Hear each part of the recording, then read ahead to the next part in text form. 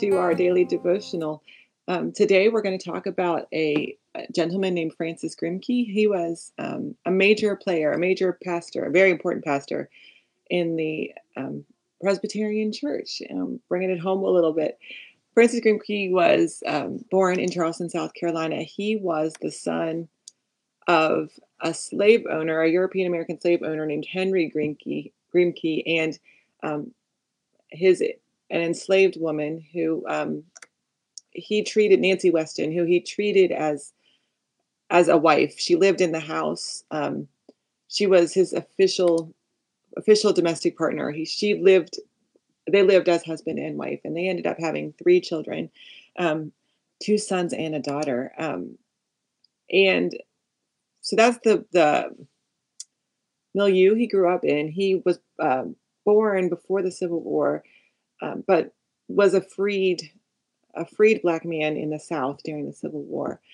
And so he went to the North for schooling after the Civil War ended, to study at a place called Lincoln University in Pennsylvania, which was established for the education of Black people after the Civil War. He was sponsored by a church committee. So in order to pay for the tuition at that school, he was a church committee. Somebody had to pay for it. So often churches would do that as a mission. Essentially, they would sponsor a child, an adult, to go to university, and so that is where he got his degree. And after he graduated from Lincoln University, he went on to study at Princeton Theological Seminary, which is one of the major, still to this day, one of the major Presbyterian seminaries. He graduated from there and became a Presbyterian minister, and he served almost his entire career at 15th Street Presbyterian Church in Washington, D.C.